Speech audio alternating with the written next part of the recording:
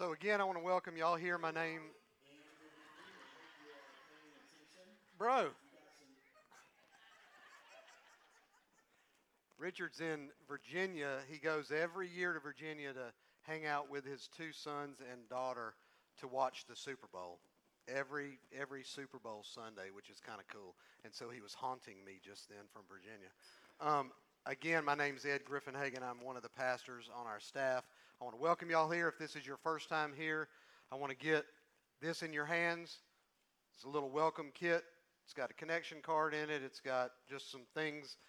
It'll kind of give you the DNA of our church. And if it's your first time here, if you've never got that in your hands, I want you to raise your hand. We've got two people that'll get that in your hands. And if you will fill out that connection card, give us some information about that you were here, and you turn that in at the connections desk, they've got a gift for you over there. I got two things that I want to do before we jump into our message today. Number one is I want to introduce you to something that is going to begin on February the 16th. It is called Life Track, and hopefully we've got a little slide up on the screen. It begins on the 16th, 8:30 in the morning on Sunday the 16th, 8:30 on the kids' side, 8:30 in the morning the next week.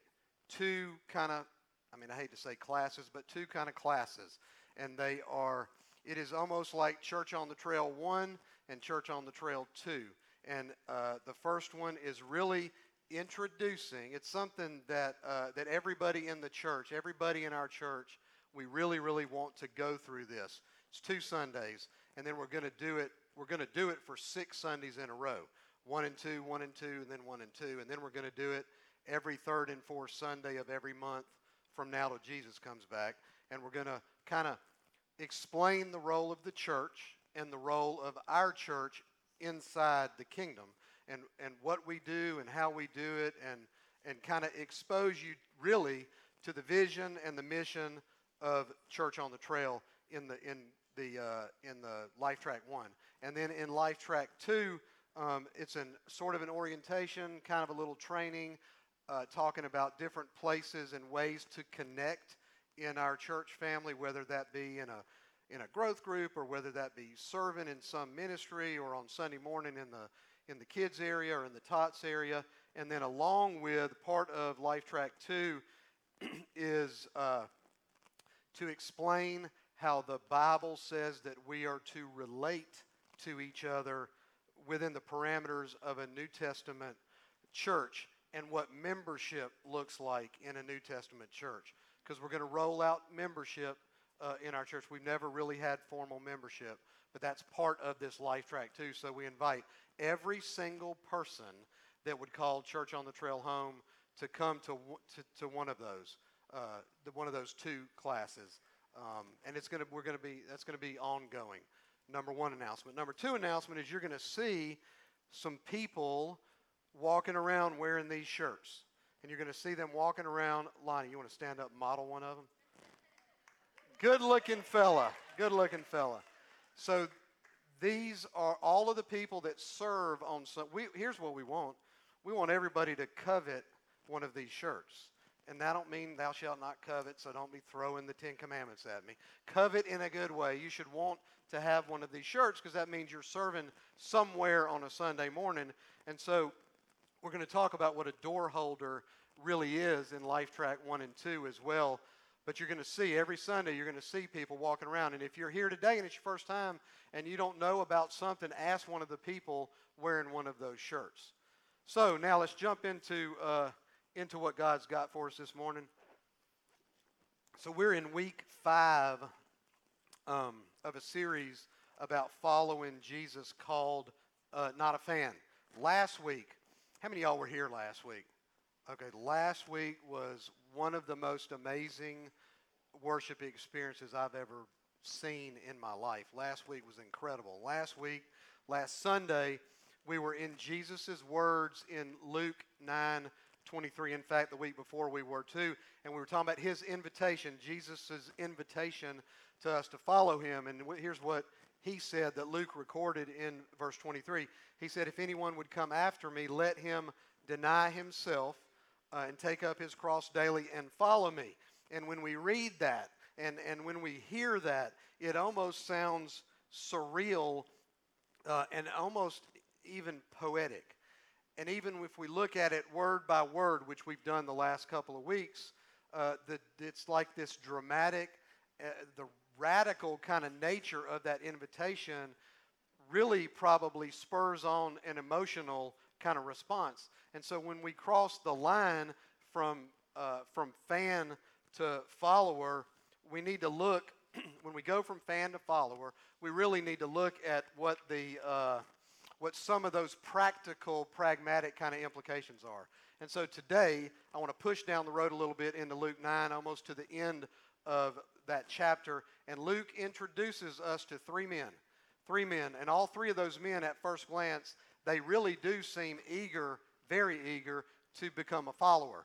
They want to be involved. And they're not sure about committed, but they definitely want to be involved. Fans sort of think that those two things are the same, being involved and being committed. But y'all, there's a difference between being involved and being committed. Well, what's the difference between involvement and commitment? You know, when we're involved, we kind of may step in and step out. We may provide something for whatever the deal is. We may provide a little of this or a little of that. But if we're committed to whatever the cause is, we are all in.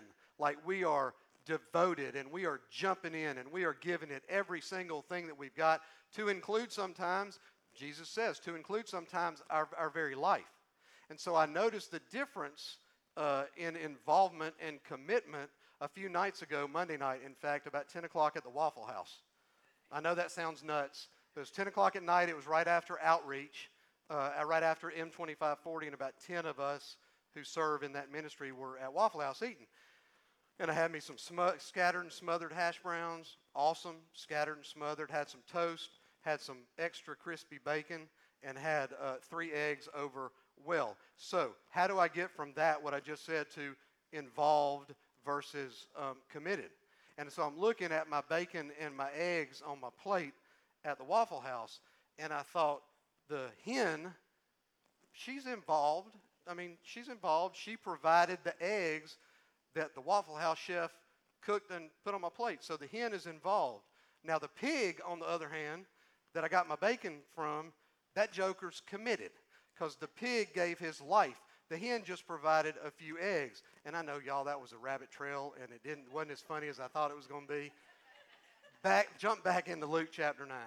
These guys in Luke 9, starting in verse 57, they want to follow Jesus. They do. But as they marinate, y'all want to tell you this too. I ran that little funny thing by the staff this week, and none of them thought it was funny either. So that should have been a sign to not say that. Anyway, these guys, they want to marinate, these three guys in Luke 9, they want to think about and marinate on how following him will affect their own personal specific situations.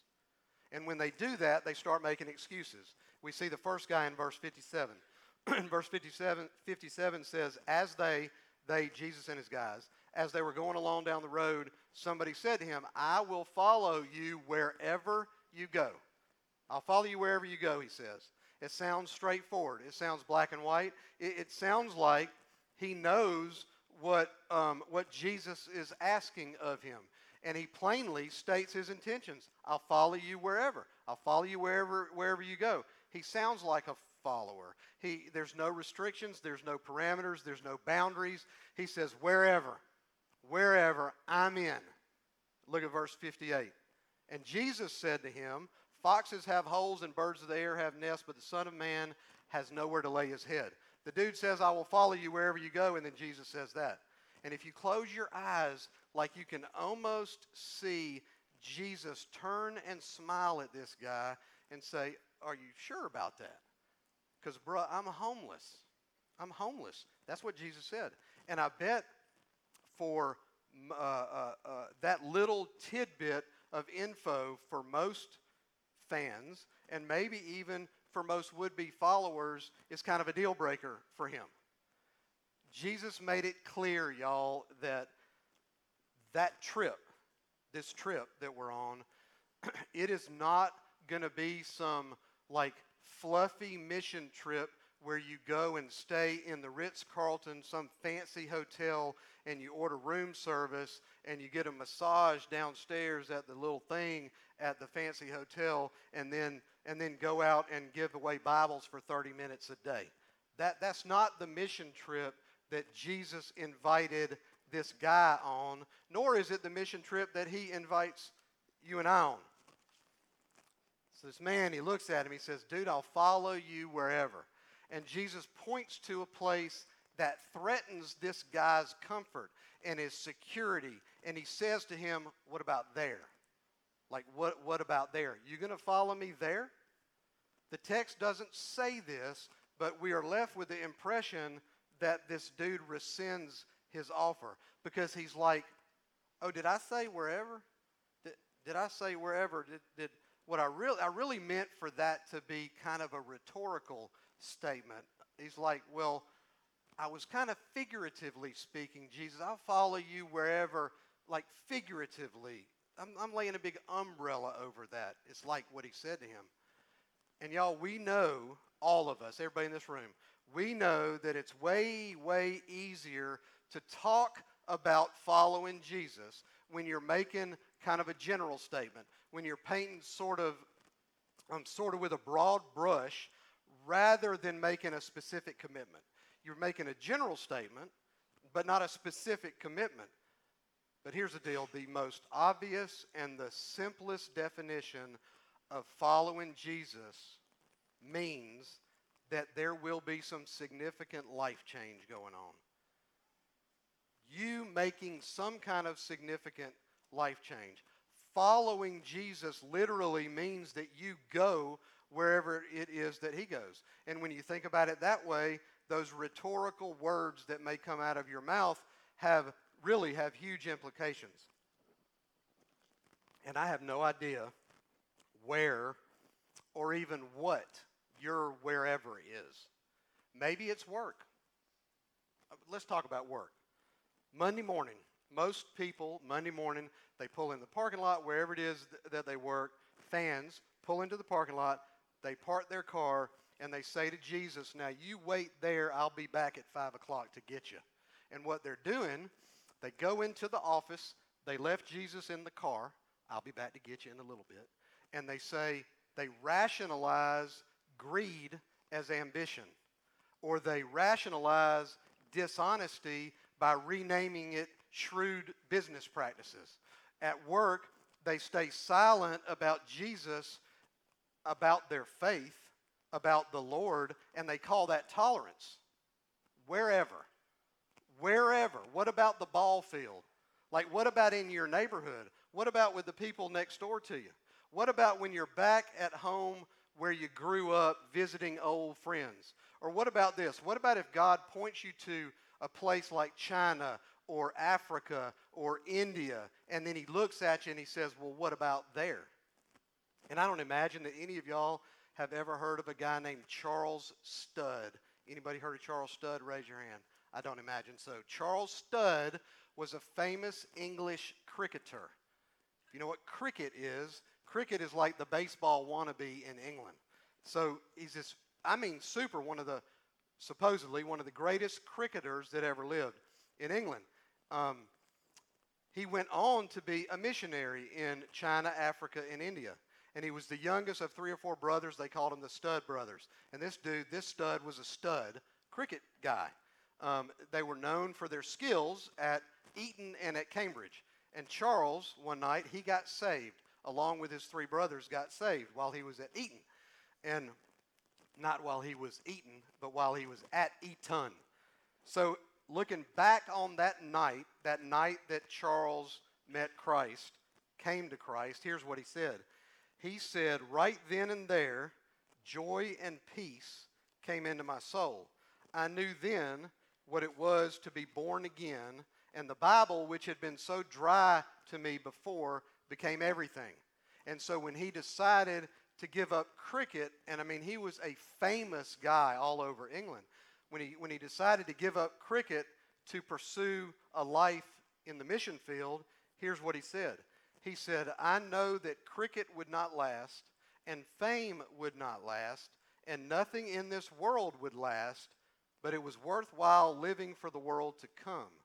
In this guy's 20s, when he was in his 20s, he served in the China Inland Mission, where he married a woman named Priscilla Livingstone Stewart, who was also a missionary in the China Inland Mission. They lived in China for about 10 years, and then they moved from China and they served in India for a significant amount of time. A little later on, he left Priscilla, and by now they had 4 daughters. He left Priscilla and his daughters in England because of some health issues while he went to work in Central Africa until he died in 1931. And in his last letters home, Charles wrote this. He said, as I believe I am now nearing my departure from this world, I have but a few things to rejoice in, and they are these. Number one, he said that God called me to China, and I went in spite of utmost opposition from all of my loved ones. Number one. Number two, he said that I joyfully acted as Christ told that rich young man to act. And number three, that I deliberately, at the call of God, gave up my life for his work.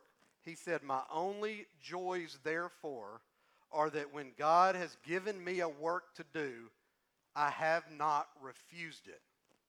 All right? Jesus does speak of following him as a journey, and as a journey that sometimes it contains risk and it contains uncertainty. We don't know, y'all. We don't know what the future holds. None of us have this crystal ball. So there is some risk and there is some uncertainty. Whenever we are scared to make a commitment, where that commitment will lead us to, our instinct often, maybe even most of the time, is just to back up and say no. Fear always asks, what if? Fear always asks, what if? What if I get married and he doesn't change? What if she does change? What if I take the job and it doesn't work out? What if I'm unsuccessful? And this is what we freak out about when we think about making that commitment to Christ. What if it doesn't play out like I think it's going to play out? What if he asked me to share my faith and he points me to my neighbor's house? You know, what if he wants me to serve and he points me underneath the 14th Street Bridge at 8 o'clock at night, at 9 o'clock at night? What if he wants me to adopt and he points me overseas somewhere? What if he wants me, this is a huge one, what if he wants me to forgive and reconcile and he points me in my mind back to the house that I grew up in? If you say that to Jesus, I will follow you wherever, you can bet that wherever that he points you to is at least a little bit going to point you outside of your comfort zone. And outside of your comfort zone could be described like this. It's the places where saying yes to God means saying no to me, right? Where saying yes to God means saying no to self. I sent out an email to everybody Sunday night or Monday, one of those two. And I asked you to finish this statement. And the statement was saying yes to following Jesus meant no to blank. And I got a ton of responses, really a ton of responses. And I'll give you just some of them, what people said. There was some heavy stuff in there, y'all. There was. Here's some of them. Saying yes to following Jesus meant saying no to not forgiving those that sexually abused me as a child. Saying yes to following Jesus meant saying no to desperately holding on to a grudge. Saying yes to Jesus meant saying no to earthly desires. Saying yes to Jesus meant saying no to letting my accomplishments in my career drive my sense of self-worth. Saying no to social media. Saying no to drinking to the point of numbness. Saying no to gossip. Saying no to selfishness. Saying no to my plans and surrendering to his plan. Saying no to temptation. I could go on and on and on. I probably got 150 responses to that. And as I read through those responses, I realized that a lot of you, maybe even most, flying from some 30,000 foot view, were saying that saying yes to following Jesus meant saying no to myself somehow or the other. So this guy in Luke 9 is saying, he's standing in front of Jesus and he's saying wherever. But I'm telling you that he does not know when he says that what it is he's committing to. Jesus puts his arm around him and he's like saying, son, take a walk with me and let me help you to understand what I'm talking about. You can almost see that happening.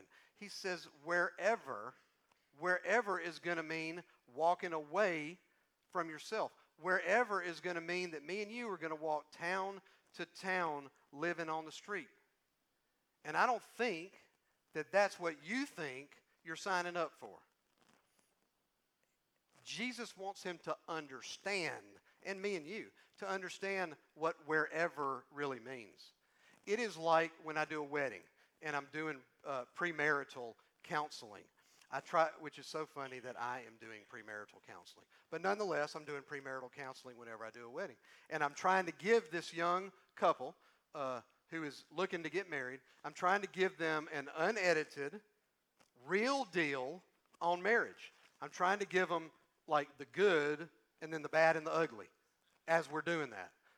Lots of times, man, and maybe even most of the time, they have this fairy tale fantasy land idea in their heads. Like they have no idea what they're committing to, and I look at my task to get them real so they'll understand. I got to try to get them to understand that what those vows that they're getting ready to make and to take are going to look like 2 and 3 and 5 and 10 years down the road. I tell the wife, I'm like, about 2 or 3 or 4 years in, you're going to be ready for bed, and you're going to walk across the great room, and you're going to realize that your husband has gained 15 or 20 or 25 pounds, and he's going to be sitting on the couch or in his chair watching a replay of 2 years ago's SEC championship game as if the score is going to change somehow. And he's going to be eating these big, huge Snyder's sourdough pretzels that are as hard as ceramic tile and make super loud noises when they crunch.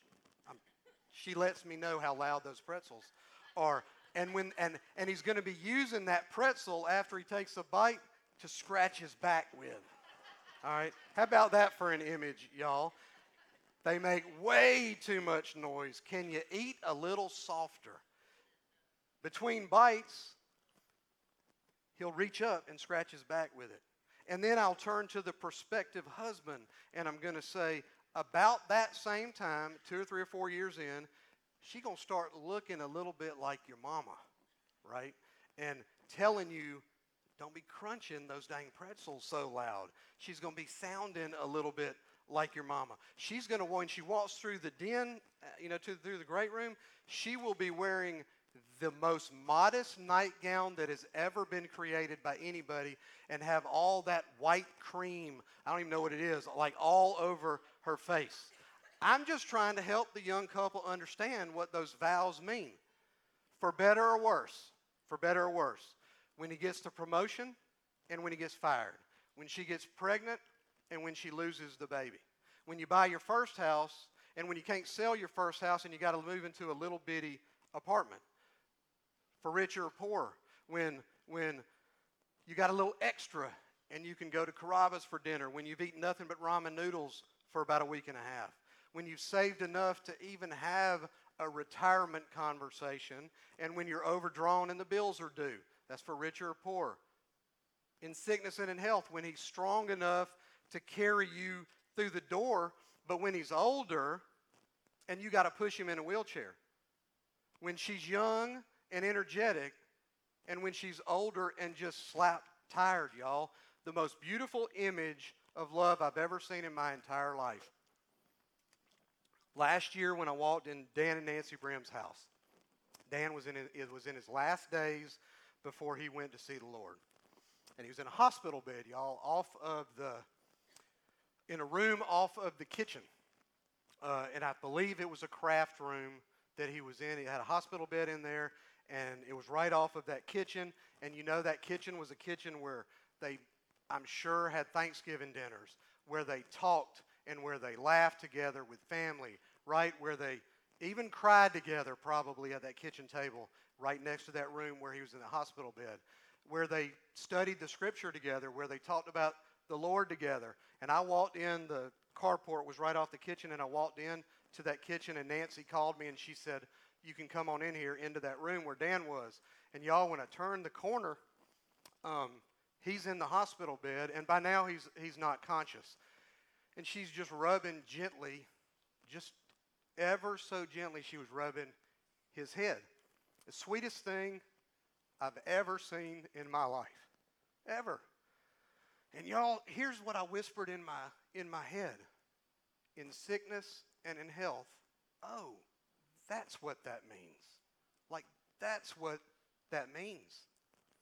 That's what happens to this dude in Luke 9 when he says, Jesus, I'll follow you wherever. And Jesus says, I ain't got no place to lay my head, I'm homeless. And that guy says, oh, that's what that word means. Wherever means wherever. It might be geographic, like, I don't know. He could be calling you to some geographically away place, like, I don't know. Wherever could mean following him into ministry. I never dreamed in 10 bajillion years that I would be in ministry. Ever. It could be following him into the mission field. This cricket playing dude, I don't imagine ever dreamt in a million years that he would be living in Africa in the bush sharing Christ, someone who he had never even heard of, with people.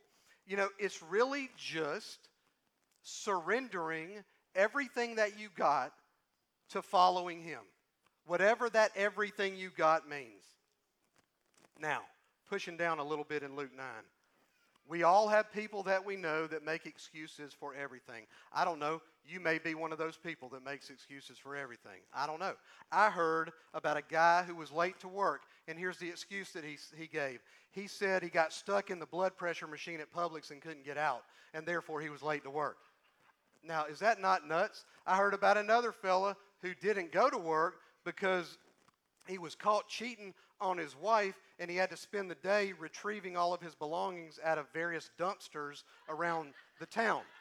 Excuses, excuses, excuses, excuses. So we run into two more guys in Luke 9, starting in verse 58. It says, to another, Jesus said, follow me. But he said, the dude, Lord, let me first go and bury my father. And Jesus said to him, leave the dead to bury their own dead, but as for you, go and proclaim the kingdom of God. And yet another said, I will follow you, Lord, but let me first say farewell to those at my home. And Jesus said to him, no one who puts his hand to the plow and looks back is fit for the kingdom of God. These two guys seem super crazy willing to follow. They call Jesus Lord. Both of them call him Lord.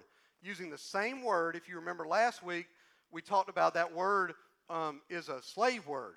That word is master, so they call him master. And so it looks like to us that they understand what Jesus is asking of them. So the problem is not with that first word. Both of them said Lord. The problem is where the few words after that, let me first. Let me first do whatever. And I am convinced, I'm convinced that both of them, at least in their minds, they want to follow Jesus, but right now it's just not a good time for them. It's just not a good time. And I can hear them. I'm just in a season of life where I just don't feel like I can commit. I don't feel like I can really commit to spending a Sunday a month holding littles in trail tots.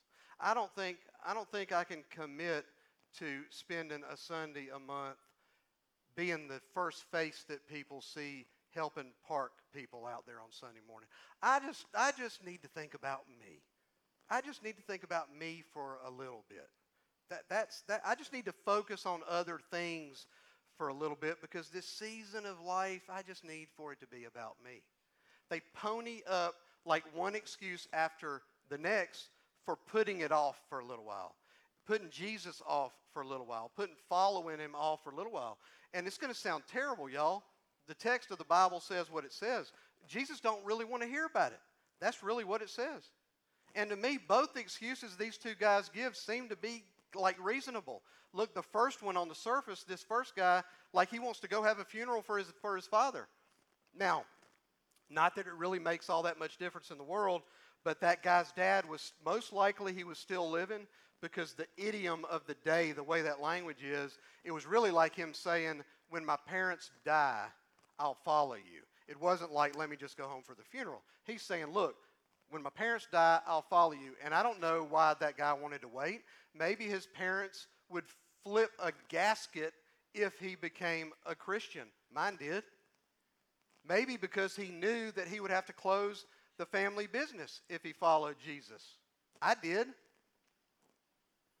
Maybe he's waiting for an inheritance. I wasn't waiting for an inheritance. I don't know. Whatever the reason is, probably all of us can relate in some way with it. I'm not saying no, Jesus. I'm just saying not yet.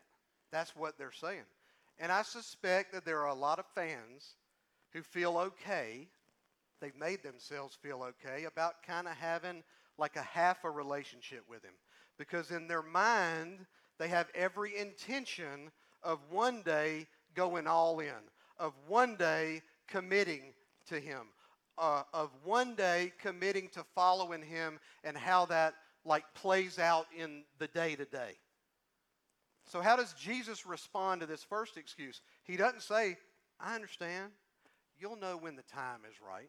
He didn't say, I don't want to put any pressure on you. You just take your time. When you know serving is good, you'll kind of know it. He doesn't say, whenever you're ready, I'll be here waiting. He said, let the dead bury their own dead. And y'all, I'm telling you, that gives you and me a pretty good idea of what Jesus thinks about all the excuses that we give him all the time. This last guy says, hey man, let me go tell my family goodbye. And I'm like, come on, Jesus, let the guy go tell his mom and dad goodbye.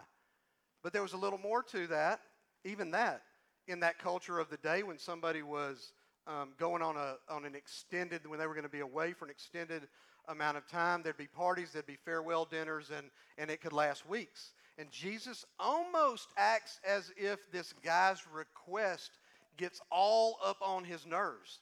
And y'all do understand, I hope you understand, Jesus was 100% God, Jesus was 100% man.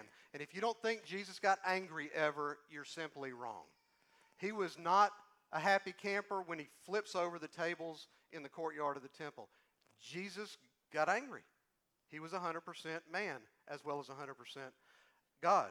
So Jesus says to this second guy, he says, no one who puts his hand to the plow and looks back is fit for the kingdom of God. He uses this analogy about this guy who's looking behind him when he should be paying attention to the work that Christ has given him to do, but he's looking behind him. And he knows that this guy's response is an indication of where this guy's heart is. And it's not that following Jesus was not important to him, but it was not his number one priority. Something else has this tractor guy's attention. In this case, it is looking back. In this case, it is the guy's family. And so he puts Jesus off. And he says, I'm going to be in, but I just got to go deal with this first. Tomorrow I'll deal with it. Compare this guy's response with, really both these guys' response, with the disciples' response. Look at Matthew chapter 4, starting in verse 18. While walking by the Sea of Galilee, he, Jesus, saw two brothers, Simon, who's called Peter, and Andrew, his brother, casting a net into the sea, for they were fishermen. This is the way these guys made their living. And he, Jesus, said to them, follow me, and I will make you fishers of men. Immediately, they left their nets and followed him. Verse 21, and going on from there, he saw two brothers, James, the son of Zebedee, and John, his brother. In the boat with Zebedee, their dad. They were in business with their dad. They were fishermen. It's the way they made their living. And they were in business with their dad. And the text says, and he, Jesus, called them. Verse 22, immediately they left the boat and their father and followed him. Immediately they left their nets and followed him. Immediately they left the boat and their father and they followed him. They didn't list on a piece of paper the pros and the cons and add up the scores, and whichever side had the most points won. They didn't wait for the right season of life. They didn't even pray and fast over it. The text says immediately they followed. He called, immediately they followed. That, y'all, is the commitment. That is the commitment that Jesus is looking for from followers. He is.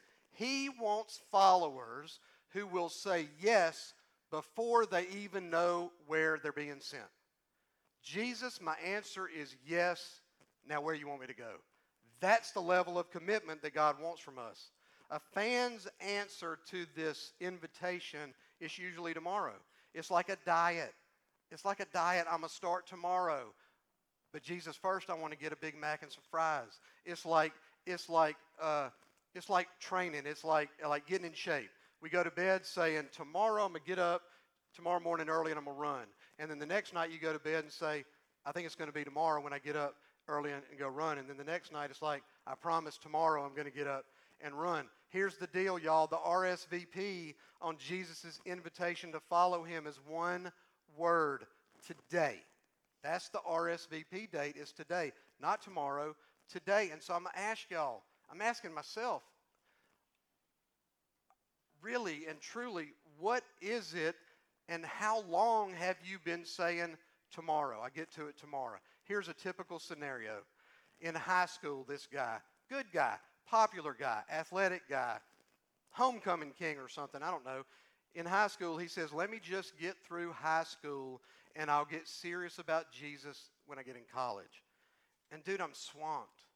Who knew that college was going to be this overwhelming? Classes are just killing me. Let me just get this diploma and get a job, and then I'll see about following Jesus. Got a job. And oh my God, this job, I'm working 15 hours a day. It's killing me. All right, let me get married and let me settle down, and then I'll get serious about this whole Jesus thing when life can slow down a little bit. Gets married, has a couple of kids. When the kids were little, they discussed getting back into church, but it just never seems like the right time. Man, the week is so busy, and Sunday morning I got to get some R&R, and so it just seems like it's never the right time. For 25 years, he keeps telling God tomorrow. Finally, he says yes to Jesus. But let me tell you about Jeff. Jeff, that's the guy's name that I'm talking about, that I'm describing to you. And yeah, he is a believer. He absolutely is. But here's what Jeff would tell you. He lost a whole lot of life in Tomorrowland. His wife left him and took the kids. But he does get to see the kids every other weekend, which is not all that bad because on the off weekends he gets to go to the AA meetings. Y'all, the Tomorrowland, that sign of Tomorrowland doesn't seem that bad in the moment. But at the end of the day, it is the pits. It is the pits. For fans that are always telling Jesus tomorrow, it is like it always seems that tomorrow only comes when tragedy strikes. It only comes when life gets shattered. After years and years of putting him off, fans finally will turn to him in desperation, ready to surrender their whole life to him because life has been shattered. And it may be in 1,000 pieces, but they finally will give it over to him. Even worse, though, is that tomorrow might not come. Tomorrow might not come. Psalm 95, David wrote this. Today, David wrote, today, if you hear his voice, do not harden your hearts. Today is the day. Now is the time. Don't tell yourself, tomorrow I'm going to surrender that secret sin to the Lord. Don't you tell yourself, tomorrow I'm going to start being generous. Don't tell yourself, tomorrow I'm going to walk across the street and introduce myself to the neighbor. Don't tell yourself, tomorrow I'm going to talk to Autumn about jumping into the Generations ministry. Or tomorrow I'm going to talk to Gary about helping in parking. Or tomorrow I'm going to talk to Lynn about serving in the cafe. Or tomorrow I'm going to get into a Bible study. Or tomorrow I'm going to volunteer at the shelter. Or tomorrow I'm going to make that phone call about being a foster parent. Today is the RSVP date on Jesus' invitation to follow him. I want to tell you quickly about a 17-year-old girl, a 17-year-old follower from Louisville, Kentucky. Her name is Brittany Bevan. Brittany Bevan. And I want to tell you a little bit about her, and we're going to wrap this thing up. Brittany was a journaler. She journaled all kind of stuff. Brittany wrote prayers to God. Prolific journaler. I wish so bad that was me, that I could do that. Here's something she wrote, one of the entries in her journal. And it was a prayer she wrote to God. Here's what she wrote. 17-year-old girl now. She said, you hold, this is a prayer to the Lord. She said, you hold the only peace that can fill the deepest hole. But how do I get it? You said, ask and you shall receive. I'm asking, and I know that you will give it to me. Every week, Lord, you bless me so much and teach me lesson after lesson. I know that once again, you're showing me your love. I can't fathom how much you feel when one of your children suffers, but I've had a glimpse of your heartache. She said, Lord, please fill me with your wisdom that I won't just watch others suffer, but that I'll be able to say what they need to hear. As a new week approaches, God, my dangerous prayer for this week is that you will place broken-hearted people in my path and fill me with you so that I can let your love heal their pain. 17-year-old girl died in a car wreck the very next day. She had recently, and this was a girl that was following him, y'all. She was following him. She was sharing him with folks. She was serving everywhere that she could. She had opened up a checking account, and when her dad went to close that checking account a couple of weeks or something later, she'd only written one check out of that checking account, and it was a check to Compassion International to sponsor a kid. So the challenge to y'all is this, will you follow Jesus wherever and whenever? Wherever and whenever. Will you say yes to him before you even know where the wherever is? That's the commitment that he wants. That's the commitment. He's going to send us somewhere. Yeah, maybe geographically, but maybe not geographically, whatever that is. And so can you make that commitment? And we're going to move into a little time of response here. Will you leave this building today with a conviction that there are some things in your life that may need to change? Following him changes by very nature will change some things. And they may be little changes and they may be big changes. I don't know. It's different for every one of us. Will you leave here with a commitment to allowing him to lead you through that door of change before you even know where that door of change is? And so here's what I want to kind of ask today. And the cross is open. And so it is really like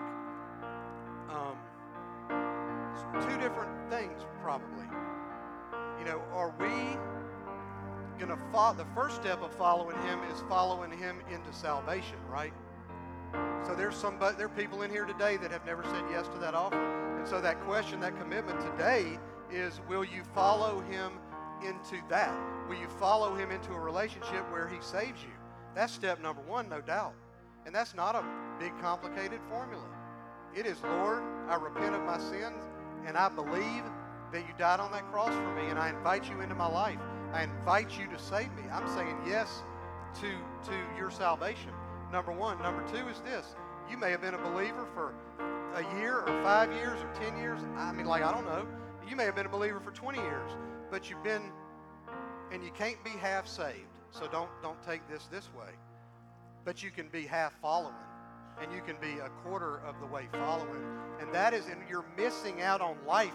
Like, you think that you got to give up the fun, but you don't even understand how the freedom that comes with following him. Real, true freedom comes from following Jesus. And so let me pray for us, and as we kind of as they lead, the worship team leads us into this last worship song, we're going to dim the lights, and I respond however it is you would respond. If you need to come down here, our prayer team will be available to you, you come down. If it is a praying at the cross, crying out to the Lord to save you, that's a wonderful, wonderful thing. If it is coming down and praying that you and committing to him, that you will allow him to lead you into this next season of life of really following Him, then that's fine too. But let me say a prayer, a sort of a salvation thing first. Lord, and if this is you, I want you to pray this along with me. Lord, today is the day that I repent of my sin. And today is the day that I believe that you died to save me. And I invite you into my life, into my heart to save me. And I'm saying yes to that offer. And it is in Jesus' name. Amen. And I want to tell y'all, look, if that is you and you have said yes to that offer, let us know. Please let us know on that connection card. Drop it at the connection desk when you leave. We just want to pray with you. So y'all just worship the Lord along with our worship team in this next song.